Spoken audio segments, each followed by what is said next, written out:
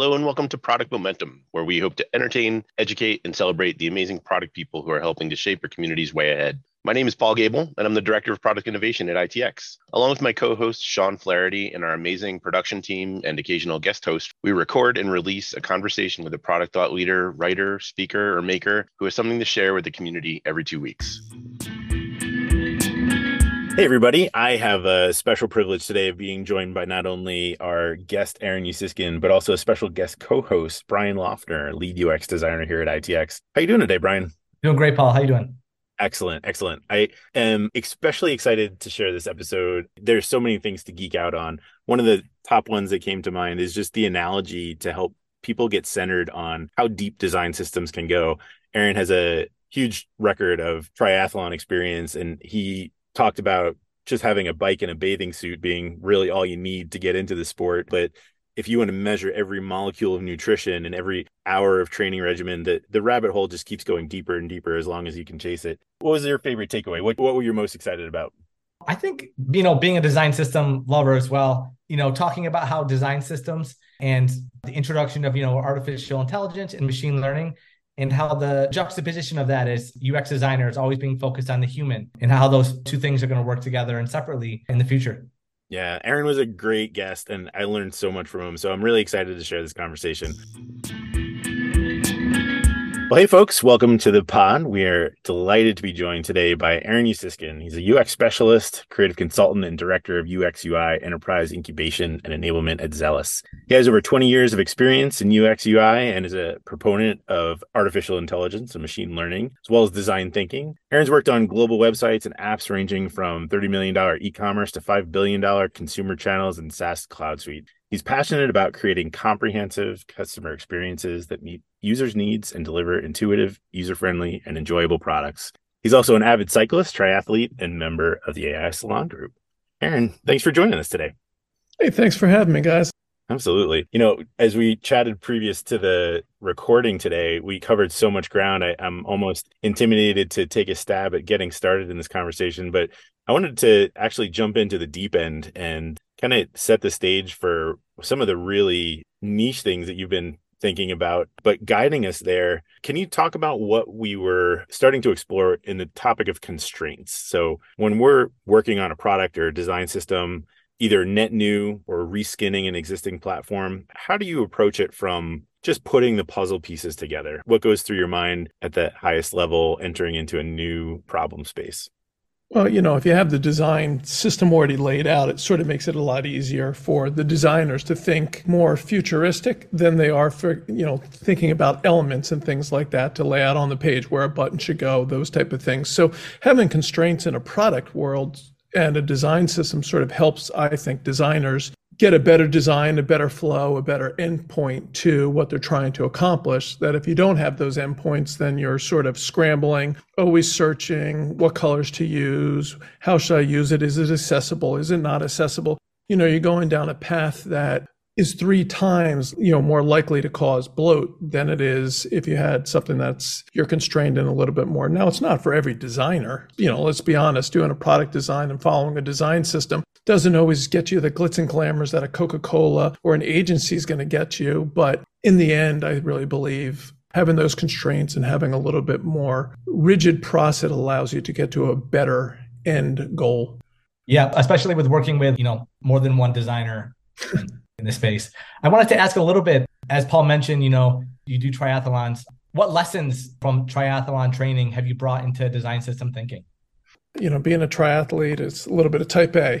In the littlest form, triathlons are relatively easy. You got a bike, you got a goggles, you got your swimsuit, and you can usually get through it. In the hyper form, you have your diet, your training, how many hours a week you have to do, and being able to really sort of schedule those really helps. And I think that applies to everything that we're doing in a product. When are you going to be looking at it? When are you going to be designing it? When are you going to be reviewing it? All those have their place in what we do, and having those sort of written rules that we don't have to think about also helps quite a bit in what we're doing. And same with tries. Yeah, you can have a book written on UX and follow it, or you can have a book written on UX and sort of add to it like you would use a tri bike, right? You can have your $1,000 tri bike and probably get through it, or you can have your $10,000 tri bike, which isn't much different, but except for the pedals and the weight and the handlebars and all the good stuff, you can do it. So as long as those fundamentals are still sort of down, I think it, helps. I think it's just how you prioritize your day really is what it comes down to.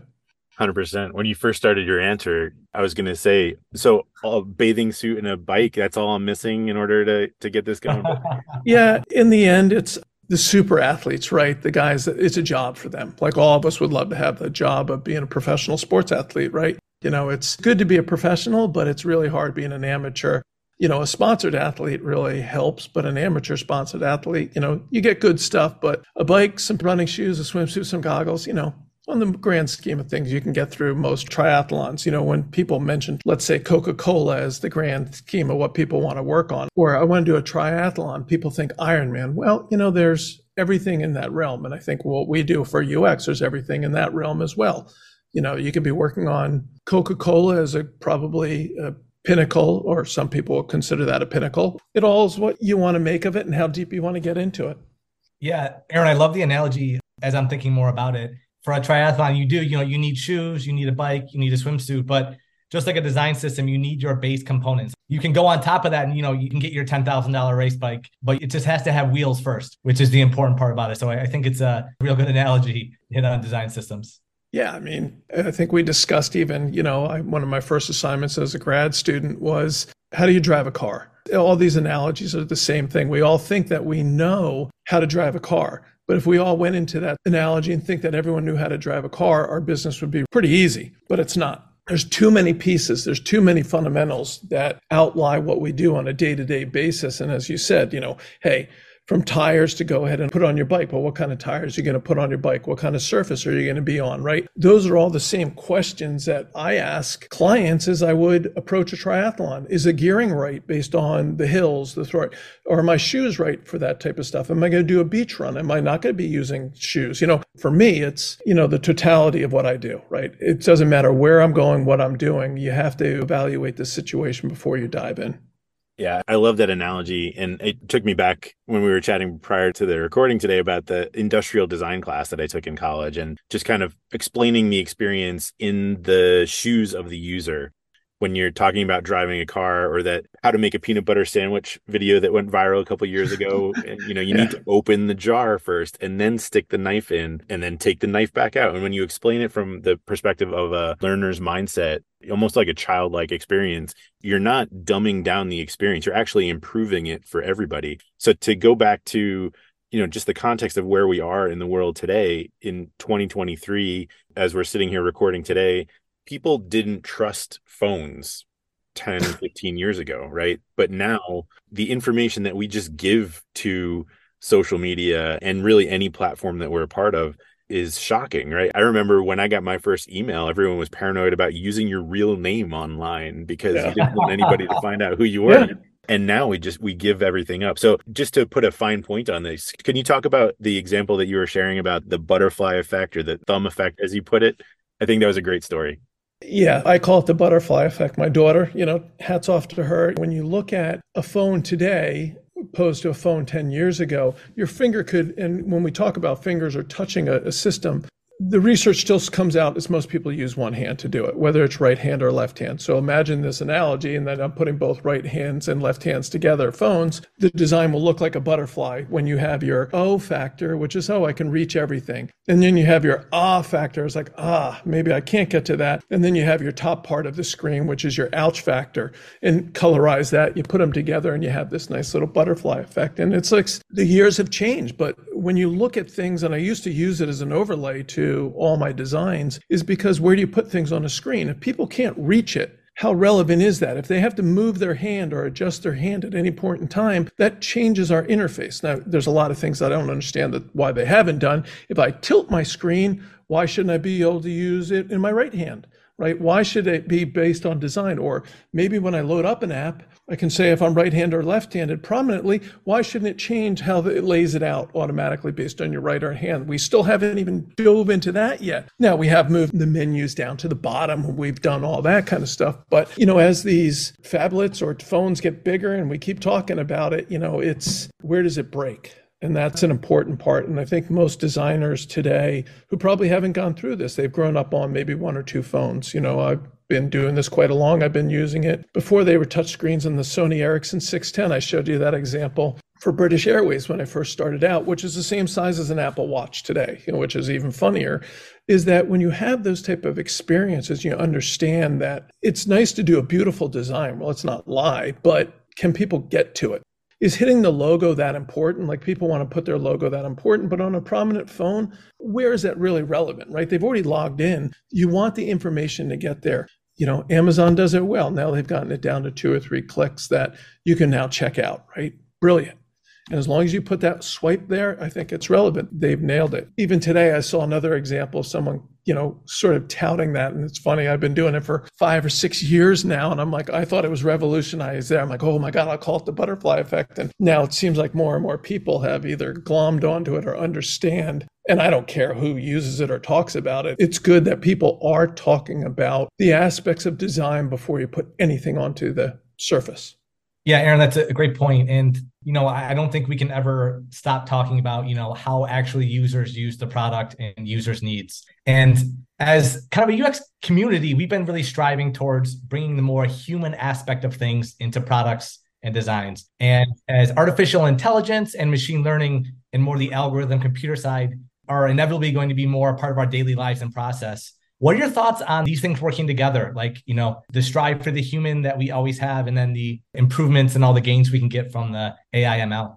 Hey, I'm a proponent of it. I've been doing it for quite some time before it, this year it's become the talk of the town. I think especially within e-commerce, especially if your bottom dollar is, let's say you want to sell coffee bags for the lowest you can go is $10. And based on a geographic reference, Uber's got it sort of worked out that I forget what they call it. Their Octagon, they have it down to almost the zip code and where they can sell things and send drivers and turn drivers on and off. But imagine being able to say, well, and yes, this can be unfair, but the airline industry has been doing it for a while. Imagine if you can, depending on your zip code, you can raise or lower prices. I mean, that's huge for AI and ML, and especially for the bottom line of companies that, they can see, okay, we thought that the 08540, which is Princeton, was high and everyone would buy things, but we've now come to find out that they actually are cheapskates and they're not going to spend that much money. So maybe we should lower that dollar. So it helps with verbiage. It helps with writing certain things. It helps with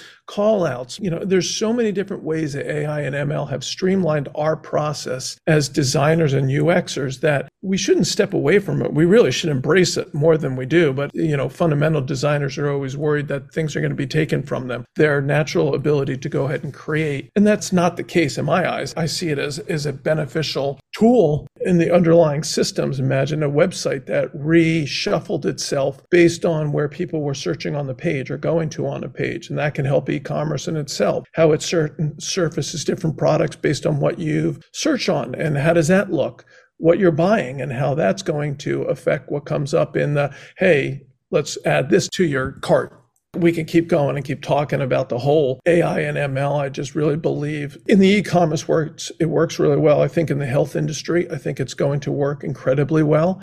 Apple's figuring it out. Again, billion data points and you have to be capturing the data. Serta has one of the best sleep studies. I got to work a little bit on that project for their sleep tracker. They've been going so I left Serta in the end of 2018, 2019. They had this product. I mean, you're talking one of the longest sleep studies ever. And imagine what they're figuring out from that. How you sleep, where you sleep, what's your sleep patterns, how can we affect those sleep patterns based on your mattresses. It's endless if it's done right. Yeah.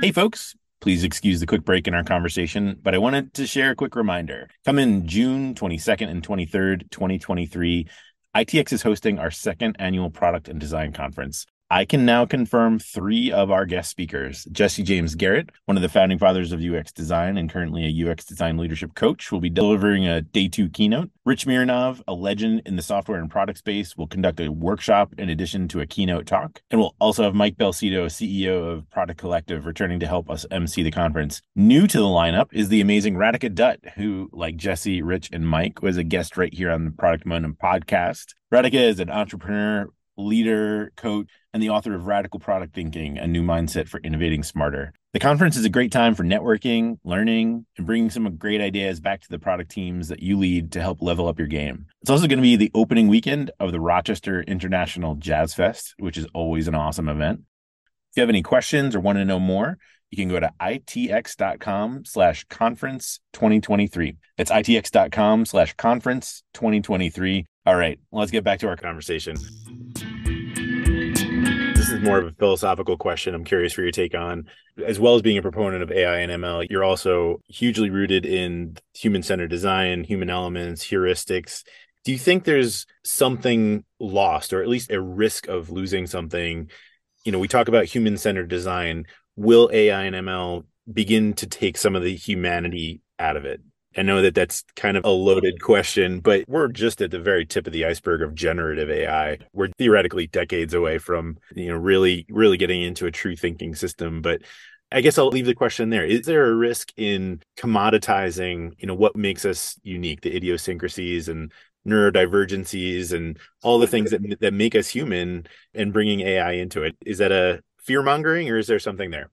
I don't think it's fear mongering. I don't think at all. Anything can change and a lot of things can happen in the years to come and all that kind of stuff. But an AI system that can think based on a persona of what, I don't even know how many different things there are out there, that, those numbers become infinite after a while. How users use things, I don't know. You can map it, sure. You can map a certain user and you can figure that out. But how a user interacts, it's really hard to understand how one person or a group of people are going to use your system. Regardless how much research or AI you do, and AI is only based on the amount of, things that people have done on a website or on a mobile application. But every day there's a new user, there's a new interaction, there's a new way they're going to look at things. The kids are now growing up younger and younger using these systems. We don't know how they're going to use it, and then of course it comes down to the eye tracking, we're thinking fingers and hands and all that kind of stuff. There's the accessibility issues. There's so many other things that we're generations, let's just say, as much as we think that the AI and the ML, people will use that. Absolutely. I think you can do a great system using AI and ML and probably get to 70% of where you want to go, and no one's ever going to question it. But if you really want to get to understanding people, you have to interview them, you have to be among them, you have to really be learning with them, interacting with them, talking with them, communicating with them, interviewing them. I mean, it really is amazing. And when you're interviewing them, it's not writing down an answer, it's looking at people, understanding the facial recognition of what they're doing, right? If I give a presentation and I see, people start nodding off, obviously I'm not on to something. There's no AI that's going to be able to tell you if someone's bored in a room or not. Or maybe there is, I don't know of it off that, but I think it's a help. I just don't think it's ever going to take away the humanistic factor of design out of it. That's hard. Yeah. So if I could summarize, I think what I heard you say is that we're not headed for that dystopian future of designers versus machines, but it is going to become very quickly AI and ML empowered designers versus non-empowered designers, right? Yeah. It's a good way to put it. So the systems that we're going to become more and more exposed to are, going to be perceptibly smarter, but only if we have smarter people driving the bus.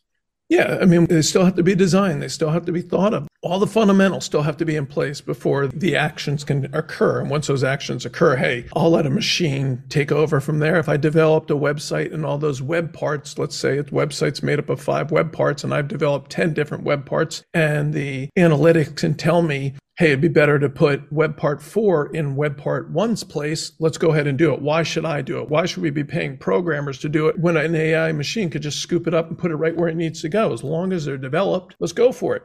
And then the verbiage should change there too. An AI should look at, hey, if we look at the analytics and see that X amount of people have been doing X, Y, and Z, let's write a statement based on that. As you can see, once it's built, it should run itself.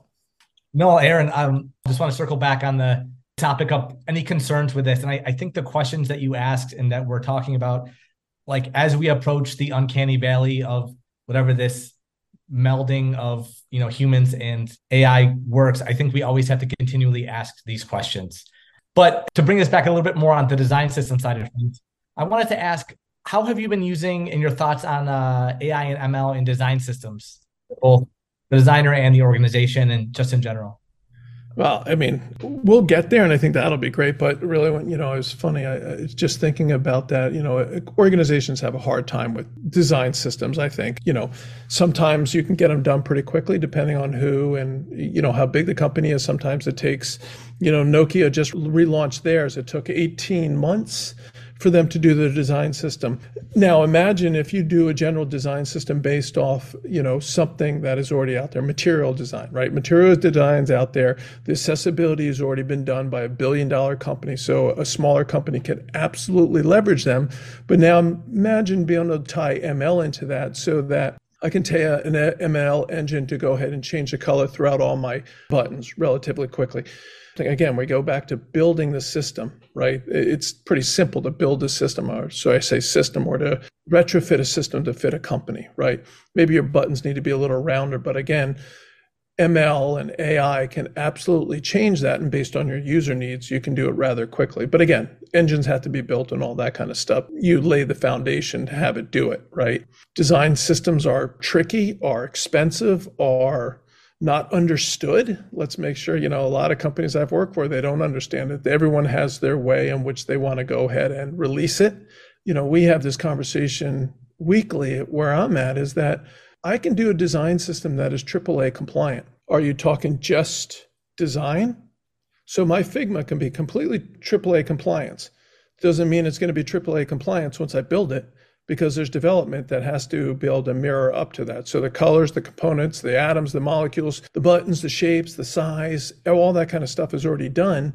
But if you don't have the development or the engineering that backs it, you're still only level 1 or level 2 compliance, right? You're AAA or just 1A, and that is what people don't understand. They completely forget that there's another 50% of a design system that needs to be done. That isn't. Can ML or AI or any of these engines help out? They could, but you have to have the right people writing them and have some sort of understanding it. Everyone wants to say they've done something in AI and ML because it boosts their resumes, right? But the amount of people that have actually touched or done any sort of AI or ML is a fraction of the world out there, especially as designers. No, for sure. And I think we're going to see that for a little bit longer as well as this kind of evolves. But as we're wrapping up our time together, I just wanted to know, what are you reading, or what are you being inspired by that you can point our listeners to? Oh, God, it's a funny question that, there's one book, it's more of a textbook. At this point, it's probably a bit old, but it's the UX book, and it's by Rex Hartson, and it's great. It has all the fundamentals. It's everything you want to do. It's a textbook, and I talk about all the fundamentals in which you need to go ahead and start an application or a design. And it is a great book to read, and it's one of the few ones, it's probably a couple of years old now, that I constantly go back to make sure that I'm hitting all those important pieces. After that, it's blogs. I use Feedly on a daily basis, that I have 100 different blogs coming in there, and you're reading them because, with what we do, once you put something in paper, if it's not the fundamentals, it's good to read and it's great understanding, but tomorrow it's out of date. And so by me telling you, hey, you should read this or do that, Vince Flynn, I like to read those type of novels, Vince Flynn, but, to me, it's all about, are my fundamentals still sound? I think that's the most important part. And, the UX book seems to update itself every once in a while. And from there, Norman Nielsen, I would point you to. The fundamentals from Norman Nielsen and all that are pretty sound, and they're great to look at and understand and go by. After that, I really believe, from when I used to teach, if you know something, say it, educate us all, because what we see on a daily basis, we don't want to put blinders on. We should be constantly learning and evolving and taking ourselves out of our designs so that we can do better. It's a great answer. You can't applaud that loudly enough. I think that's really well said. The fundamentals, they're classics for a reason, right? Yeah. The last thing that I'd like to ask you, it's not intended to be a gotcha, but it is a little bit of a curveball for you. Something we ask all of our guests before we let them go. What is your definition of innovation? How would you define the word innovation? I would say something that disrupts someone's normal life in a good way. Or it doesn't even have to be a good or bad way. You think of pumping gas into a car every day, and I'm not an electric guy, but you got to think of innovation that has changed things is, hey, we used to play with electric cars every day when I was a kid, these little engines on them and stuff. And we used to laugh about it. Now innovation has changed, right? Cars are faster. I can't say that they're better. I don't really know. They're probably better maybe for the environment. I don't know all the ins and outs of it, but innovation is something that disrupts, if you ask me. It's a disruptor for good or for bad, right? For me, it might be bad. For others, it might be good. I like that take because a lot of times we'll get an answer about it's always, a force for good. It's always a positive change, but there is an opportunity cost. It might not be a zero-sum game, but there are winners and losers. Aaron, I have thoroughly enjoyed our time together. I really appreciate you making the time in your day. I know you're a busy guy, and it's really been educational just to get the on the ground experience and your perspective. So thank you for sharing it. Like you said, if you know it, say it. We all need to learn. Can't sum it up better than that.